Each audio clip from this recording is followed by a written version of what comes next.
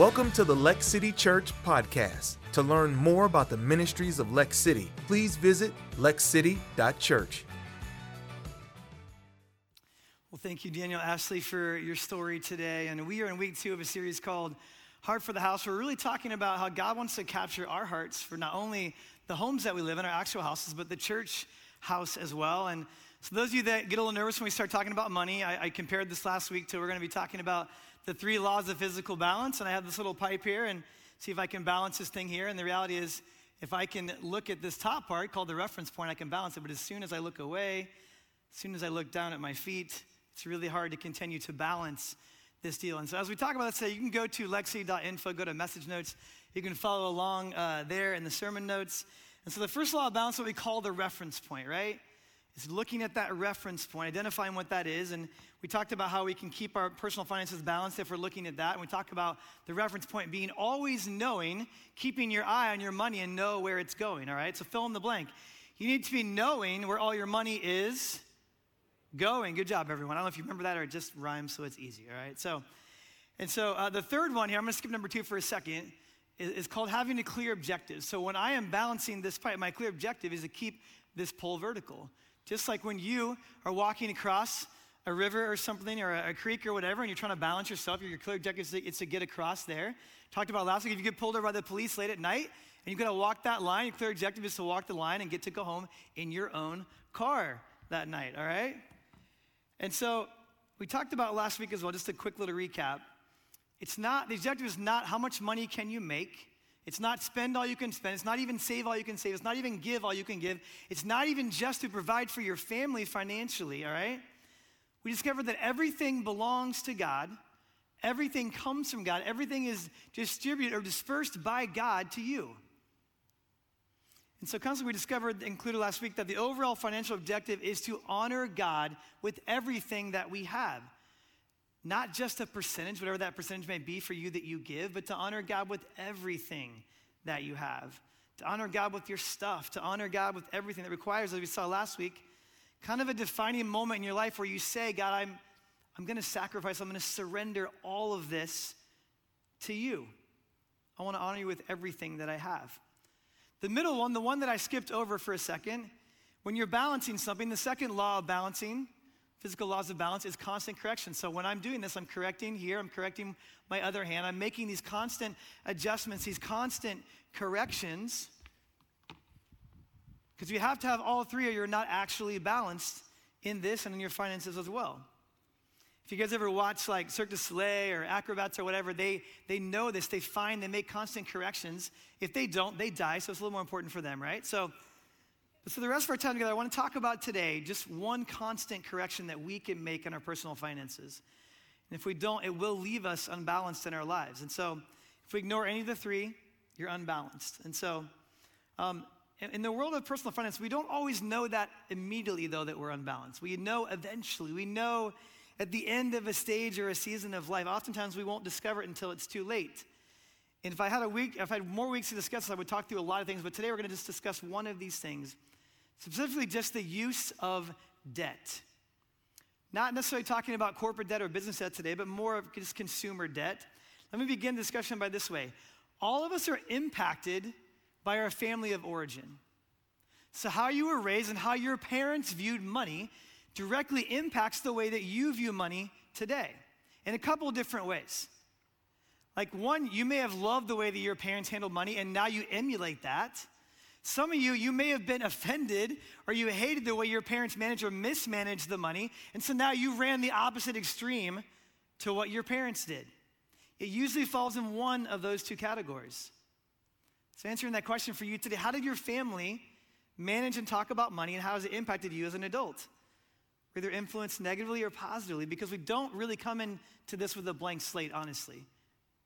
We come in and we've seen patterns and we emulate, or we go the opposite extreme. If you were raised in a home where money was never discussed, chances are you came into adulthood thinking, well, this will be so easy. If I'm smart enough to make money, then I'll be smart enough to manage money, and that's not always the case. I know for my wife, Ashley, and I, we were raised differently in terms of the way our parents viewed money. But the one thing that both of our parents agreed on was that they really did kind of coach us up to honor God with everything. They coached us up to what it looked like to tithe. I remember my high school job, my first paycheck, I was like, 10% of $120. I have to give $12? Does God really need 12 bucks? I remember having to start that process early. And then since then, every year since, and 22 years of marriage, we've always done that. Because it was a non-negotiable for us. We decided early on that this was something that we were going to be obedient to. Because we're accountable to God for every area of our life, including money. But that doesn't change the fact that I can just be as materialistic as anybody else in the room. I still want what's shinier, better, faster, bigger. I still want all of those things. And so for me, I have 3 goals for myself financially and for our family every single year. I don't have them posted on a whiteboard. They're mostly just internal, but these are things that I know. And here they are. Number 1 is this. We're going to give a percentage of our money every single year. For my wife and I, it's at least 10%. It changes every year depending on where we're at financially, but we're going to give at least 10%. That's to the church, that's to missionaries, it's to other people that we decide to do that with. The second one is we save. We're Dave Ramsey people. We have an emergency fund. We have stuff, if stuff goes wrong, we don't have to go crazy. We have some money there set aside to take care of that stuff. And then we put away a little bit of money for retirement. I wish I would have started that earlier. I started that about 15 years ago, but now we fully fund a Roth IRA, and that's what we do. And that's the second one, save. And the third one that we're talking about today, it's just stay out of debt. We spent our first 5 years of marriage, we're those crazy people. We didn't go on a single vacation besides visiting family. We paid off all of our student loan debt. It was a lot. It was a lot of money. We paid off our cars. We got to a point where our only debt is our house. And then since then, it's been a challenge to stay that way, to stay out of debt. But every year I tell myself, we're not getting into any more debt. It's just going to be the house. And we stuck to that. And so I have to keep it in front of me because I know that what you know as well, that with the use of debt, responsibly or irresponsibly, in a moment with a signature, I can bump up my standard of living with one signature. My standard of driving, my standard of vacationing, my standard of what we live in, what we have inside of our house, I can bump it up with one signature. As tempted as anybody in the room is to use credit to do that. So one of my goals that never changes is just stay out of debt. And every year something tempts you, right? Dare I say crypto? Sorry, that hurts for some of you, okay? Stay out of debt. And with all that said, the transition that I want to talk about today is there are essentially 2 ways, right? Other than winning the lottery or somebody wealthy dying and giving you a large inheritance, 2 ways to upgrade your standard of living. One is to save and invest and work your way up. The other is using debt. Because again, with a signature, with filling out a form, you can immediately live at a higher standard of living. One system is fast, one system is slow. One system brings peace, and one system brings woe. Okay, it rhymed, that's why I said it, all right? And we've all been there, right? We've made the decisions where, and I've been there. One time I bought something online. It was actually a car. I got scammed. I lost the car and the money, okay? We've all been there in those places before, in those moments of woe. But now on the other side of this debt where we only have our house debt, I just say it's a much better place to live. It's a much more peaceful place to live. Because I'm not in the enslavement to the debt. All right, so you guys do me a favor right now. Everybody close their eyes. Close your eyes, don't look around. You don't have to be right, I just want you to participate, okay? Close your eyes, don't look around, but right now, with your eyes closed, everybody point where you think north is right now. Point where north is. Point north, don't look around, don't look around. Keep your eyes closed. Now keep your hand pointed, but now open your eyes and look at everybody around you. You all can't be right? You're all pointing in different directions. Let me get my compass out on my iPhone here, all right? North is right there. Were you right? Some of you, good job. All right, here's the deal. The Bible is our compass. It points us to true north. Some of you are, well, not true just then, all right? It defines truth regardless of how we feel. So to the extent that we disagree with God's word, how do I say this lovingly? You're just wrong. We have a responsibility to act on the truth in every area of our lives, including what the Bible says about debt. The Bible is full of information specifically about personal finances, and even more specifically about the proper and improper use of debt. I guarantee you that if we'd all been adhering to what the Bible says about money our whole lives, we'd probably be in a lot different place than we are today. So what I want to do is I want to show you 4 verses from Scripture today, all from the Old Testament, that speak directly to the issue of debt. And my goal is to inspire you to kind of come up with a plan and get rid of consumer debt if you can, because you will be free and you will have more peace in your life. The first one is in a book that maybe you haven't read that much. It's the book of Deuteronomy. Let me tell you about the first before I read the verse to you. So God was leading the nation of Israel into what we would call the promised land or the Holy Land. And he made a deal with them. And Moses announced the deal to the people. The deal went like this. God said, if you will obey me, if you will follow me, then I will bless you. I will bless your land, your crops, your babies will be bigger and fatter and happier, your cows will be produced faster, the wheat will grow taller, the rains will come. I'm going to bless your land if you obey me and follow me. But if you disobey me, then I'm not going to do that. Because I want the world to look at Israel and go, whoa, who in the world is their God? That was the goal. So God had a conditional relationship with Israel in this capacity, and part of his deal with Israel had to do with debt. Now listen to this verse, it's powerful. Sets the stage for the whole conversation today. This is the promise to Israel in Deuteronomy 28:12. The Lord will open the heavens, the storehouse of his bounty, to send rain on your land in season and to bless all the work of your hands. You will lend to many nations, but will borrow from none. So as part of my blessing, God says, you will be in position to be a lender, but not the lendee. The evidence of my blessing on you is that you will have the margin to lend, but you will never be in debt to other nations. That from a biblical perspective, when a person is in a position to borrow, it's because typically things aren't going so well for them. Now the trap that we so easily fall into in our culture is, hey, things are going so well for me. Look at all the borrowing power I now have. I can borrow more and I can get more and I can have more. Now, it wasn't always this way in our country. Some of us remember there was a day that when you wanted to buy a washing machine, you went to Sears, right? Or the hardware store, and you said, I want that washing machine, but I can't afford it yet. So can you take that washing machine? Can you put it in the back of your warehouse? And I'm going to give you $100 today, but I'm going to come in every week and give you $100 more until I can eventually take home the washing machine. And that was called what, older people? Layaway. Thank you. Under 30, you're all like, that's the dumbest thing I've ever heard in my life. Why would you not just swipe the card and take it home that day? Think about this today. If you went to the Toyota dealership and you wanted that brand new Tacoma, or you went to the BMW dealership and you wanted that sick X5, right? And you went in there and you said, hey, I'm going to give you $1,000 today. Could you guys take that X5? Could you put it in the back of the lot? Could you cover it up for me? And every month I'm going to bring you $1,000 more till I paid for this in like 4 years, right? And then I'll get my 4-year-old car. And they're like, no, how is this? This is stupid. This doesn't benefit us at all, right? But there was a time in our country when if you had debt, it was evidence that things weren't going well for you. So people avoided it like the plague.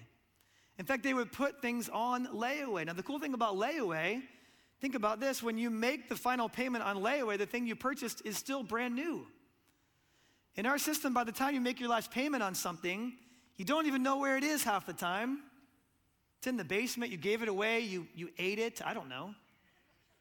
It's not returnable, it's not refundable, it's not shiny, it doesn't smell like leather anymore. You're already thinking about trading it anyways. But that's the system that we live in.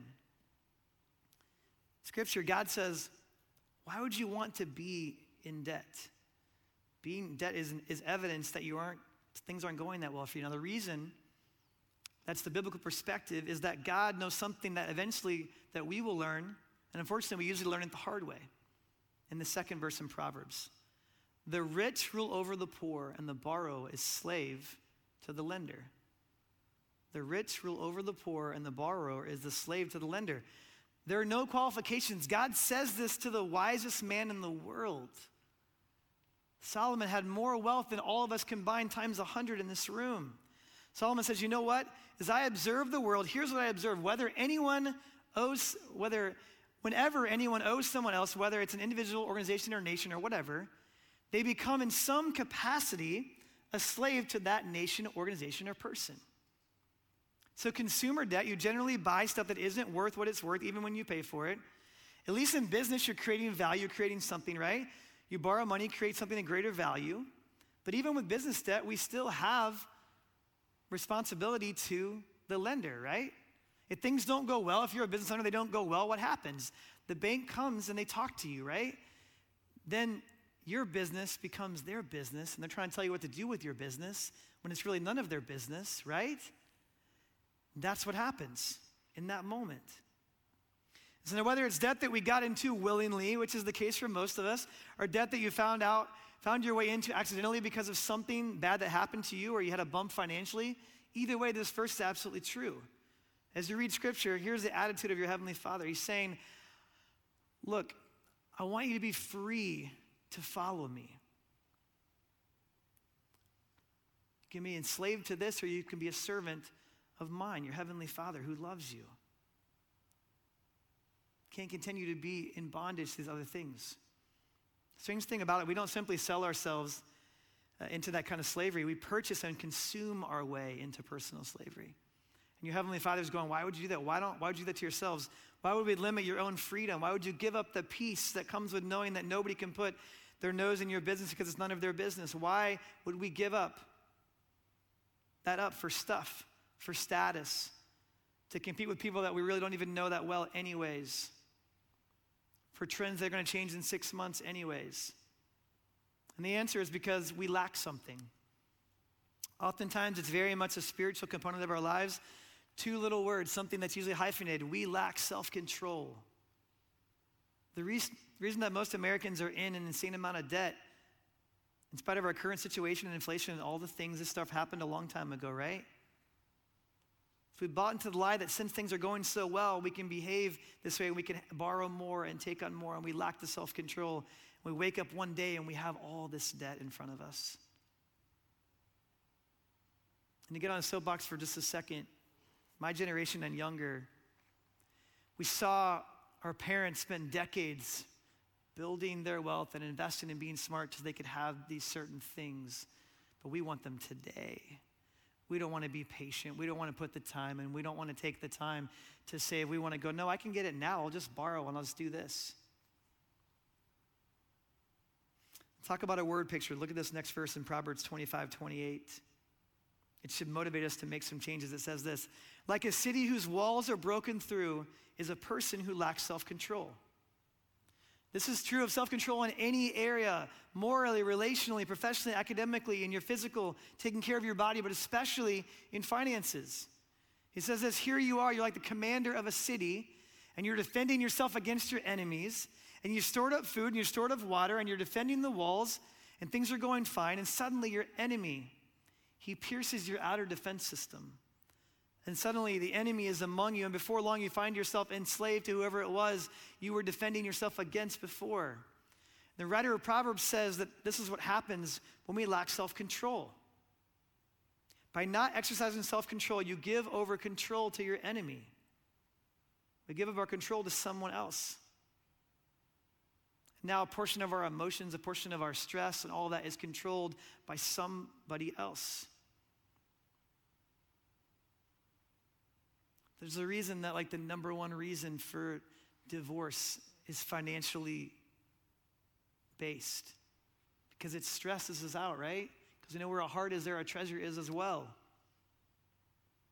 Now we've given up control, and in many cases our decisions we made to someone else and we don't even know them or like them and know their name in order to drive a different car, have a better house, go to better parties, whatever the thing is. So my question is, why do we give up our freedom? We've lowered our defenses. We lack self-control, the discipline stuff there, right? That's what we find in the Old and the New Testament. Get out of debt because with personal, especially consumer debt, you've done something to yourself. You have given up control, given up your peace. But this is a brokenhearted father saying to a nation of Israel, and then to us who are trying to follow God, and those of us who are following Christ, it's a broken heavenly father saying this: just come on out of that. Get rid of that. Get out of that. And the last compelling reason today to take this seriously is that something that every one of us has experienced to some extent or another. When we're enslaved because of debt, we're enslaved because of how we live, our standard of living, what we wear, what we drive, what we eat, where we party, how we try to impress people. It impacts severely our ability, not our desire, but our ability, not our willingness, but our ability to be generous. How many times have you attended church and you hear a pastor talk about being able to give to this cause or give to this thing or give to this mission or give to these values or whatever it is, and you think, I really want to give to that. But then you're thinking about, but I got to pay this and I got to do this. Or maybe you're at your workplace and there's this great cause that you want to give to and you really have the desire, but you don't have the margin because we're paying all these other things instead. And these groups that I'm talking about, creditors and stuff, they don't know your name. They impact not your willingness, not your desire, but your ability to be as generous as you want to be. So why would you spend another day unnecessarily in that kind of bondage to a group? And these are wonderful organizations. We use them as well. If you work for the organizations, love you, all right? But why would you allow your decisions to impact your ability to be as generous as you want to be? Why is it you can't give to people in need because you've spent so much on stuff that we don't need? I don't care what culture and peer pressure says, how we feel. God in Scripture says, come out of that. Let's deal with it. This is an adjustment. This is a constant correction that we can make so we can be balanced in our lives. Because here's the reality. We drift into debt, but you have to dig your way out of it. You can get into debt really quickly. I can get into debt really quickly by just one signature, with one decision, but we have to dig our way out of it.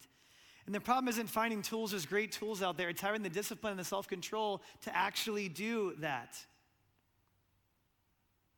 And what's cool is every time I've seen a person, a couple, a family make that hard decision that we are going to get out of debt, we are going to make the sacrifices. Here's what God does. When he sees your heart, when he sees your discipline, he comes alongside you and he says, I love your effort. I want to partner with you on that. And almost every time what happens is someone tells me a story of, I don't know how it happened, but my paycheck was all of a sudden bigger. I got this crazy bonus. Someone dropped off money in my mailbox. It was the craziest thing. All of a sudden, this bill got less or whatever. And that's the way God works when we have an attitude that we say, God, I want to honor you with everything. I want to get out of debt. I want to be responsible. And so we have a resource for you guys. We have a class called Financial Peace University, or we just call it FPU. It is starting in February, and February 10th. You can go to lexcity.info and sign up for that if you want to. But it's a great way just to get into that class and learn these principles. I'll give you just some really quick ones from Dave Ramsey. It's a little sample. These are 5 actions to break the chains of debt. Number 1 is this. He just says, quit borrowing money. It's like when someone tells you, like, give me some advice, and you're like, I don't know, stop doing that. Like, this is like the same thing, right? Just quit borrowing money. But once you take that step, you're going to be tested. Some financial need or some financial want will happen and it'll rise and you have to stick with it. Number 2, save money. Build an emergency fund. Ramsey says to build $1,000. It's one of his baby steps, one of the 7 baby steps that you can take. So you don't have to borrow money if something goes wrong. Number 3, sell stuff. These could be big ticket items, like maybe you want to sell one of your children. I don't know. Don't sell the one that can earn you money, though. Be smart about it, right? But maybe you have some big ticket items. Facebook Marketplace is great. Sell some things, right? This is a great way to kind of hit the debt snowball there, all right? Because sacrifice is a necessary part of getting out of debt. Number 4, get a part-time job. Your income is your greatest financial tool. It can raise your income with a second job, even just for a little while. It's why I Uber on the weekends. It's also kind of fun. I'm an extrovert. At the same time, my kids are expensive. They play sports, they do all these things. This is how we pay for those things and don't have to go into more debt because I do that on the side. And the last one, the most important one, is just pray. Prayer really works. Your Heavenly Father owns the cattle on 1,000 hills. He owns the hills too. He cares about you. He cares about meeting your needs. He's not mad at you about your situation. He loves you. He just misses you. He wants you to talk to him about your finances. And obviously I'm a Christian, but I don't know how all this stuff works. But I've seen God move in this area time after time after time when we say, God, I want to honor you with everything.